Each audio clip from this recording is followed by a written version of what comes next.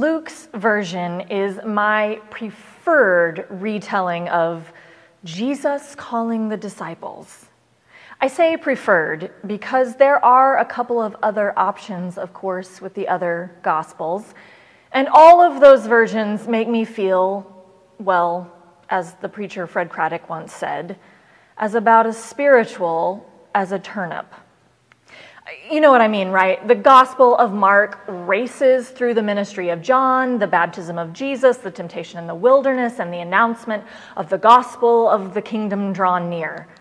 By verse 16 of the first chapter, Jesus is at the Sea of Galilee, saying to Simon, later known as Peter, and Andrew, "Follow me, and I will make you fish for people." And the ridiculous part is that they just do it. And immediately, they left their nets and followed him. I mean, what a bunch of undiscerning weirdos. Where is your stranger danger radar, guys? Well, we know who Jesus is. They didn't. But the text makes it sound like they had some kind of finely tuned spiritual honing device that drew them to Jesus like moths to a flame. The Gospel of Matthew is basically the same. Jesus finishes the 40 days in the wilderness, starts proclaiming, "Repent, for the kingdom of heaven has come near," and then repeats the story we find in Mark. "Follow me, Simon, Andrew, James, and John, and I will make you fish for people." And again, immediately they left their nets and followed him. I mean, they just up and leave everything, and everybody walked away from their livelihoods and obligations and rode off into the sunset with Jesus. The Gospel of John is only slightly better. The disciples are still called in just the first chapter, but they reportedly have heard Jesus preach and had a conversation with him before abandoning all responsibilities to become Jesus groupies. But still, the story is characterized by the immediate trust of the disciples. It's really quite annoying, don't you think? I mean, how are we supposed to live up to that? Basically, it makes the rest of us look like a bunch of hesitating, lily-livered, lukewarm followers of Jesus. But, praise the Lord, Luke cuts us all a break. In this retelling of the call of the disciples, there is no immediate response to Jesus, who has been at the work long enough for them to know about Jesus' reputation, for Jesus had begun to attract crowds with his teaching and preaching. And the boys have had a chance to hear this man teach and preach. But it was more than just that. In fact, Jesus had actually been to Simon Peter's house. Simon Peter invited him there before he showed up on the shore asking Peter to use his boat for a preaching expedition. In chapter 4, Jesus had crashed on Simon Peter's couch and ate his food, and then while Jesus was there, he not only healed Peter's mother-in-law, but also, as the text says, all those who were sick with various kinds of diseases, and he laid hands on them and cured them. And then Jesus went into quarantine. Kidding. I mean, sort of. The text does tell us that after he had finished caring for such a large crowd, he departed and went into a deserted place. But after that, we are told that the crowds seek him out, and he teaches in the synagogues across Judea. The text then moves us into the story we read today. So let's take a moment to appreciate that in Luke's story, the disciples are reasonable. They do not immediately drop their nets and follow him. No. There are mouths to feed and bills to pay. They still have more questions. They are not quite ready to commit, but they are thinking about it. And perhaps this is why Simon Peter is willing to let Jesus use his fishing boat as a floating pulpit. These men have heard Jesus say a few things that resonate, even if they aren't quite ready to give up their day jobs. But anyone serious about fishing knows that fishing is not just a day job, it's a night job Our story tells us that this has been a particularly unsuccessful night shift, so it must have been a bit of an imposition when Jesus got into the boat and asked Peter to take it out a little way from the shore. And because no good deed goes unpunished, after Peter has let Jesus commandeer his boat, Jesus offers him some unsolicited advice. Jesus tells Simon Peter to put out into the deep water and let down his nets for a catch, which doesn't exactly set well with the professional fisherman. Understandably, Peter pushes back a little, saying, "We have worked all night, but have caught nothing." But to Peter's credit, he does what Jesus suggests, goes out into deep water, and lets down the nets for a catch.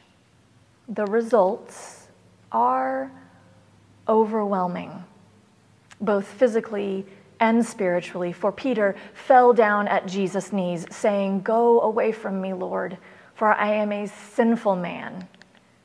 After Peter has this bit of a breakdown and Jesus reminds him that he isn't called because he's qualified because he's called, it is then that they left everything and followed him. What a story for the church today. Like Peter, some of us have been considering following Jesus for some time. I'm talking to those of us who are cradle Christians in church every time the doors are open, have served on every committee 3 times and sing in the choir. We have been vetting Jesus our entire lives. We've heard his teaching and preaching. Some of us may have even had the experience of inviting him to stay in our hearts. But that's different, of course, than taking Jesus seriously.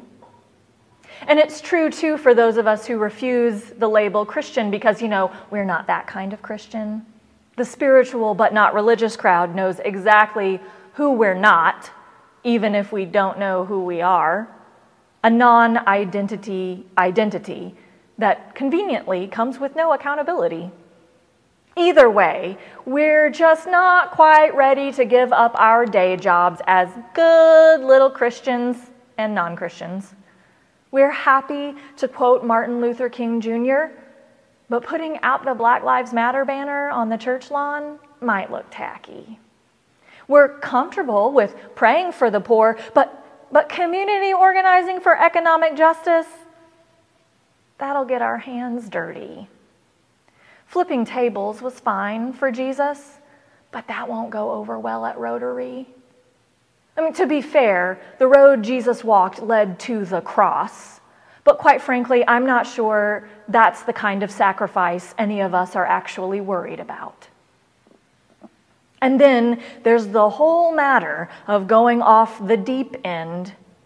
Can you hear Jesus say to us, like he said to Peter, "Put out into deep water and let down your nets for a catch"? To go off the deep end is to lose control. It is to step out of our comfort zone, to relinquish our death grip on doing things how we've always done them, to claw our way out of the rut of tired ways of thinking. It is to lose sight of the shoreline. There is a temptation in this particular moment, I think, to stick ever close to the shoreline.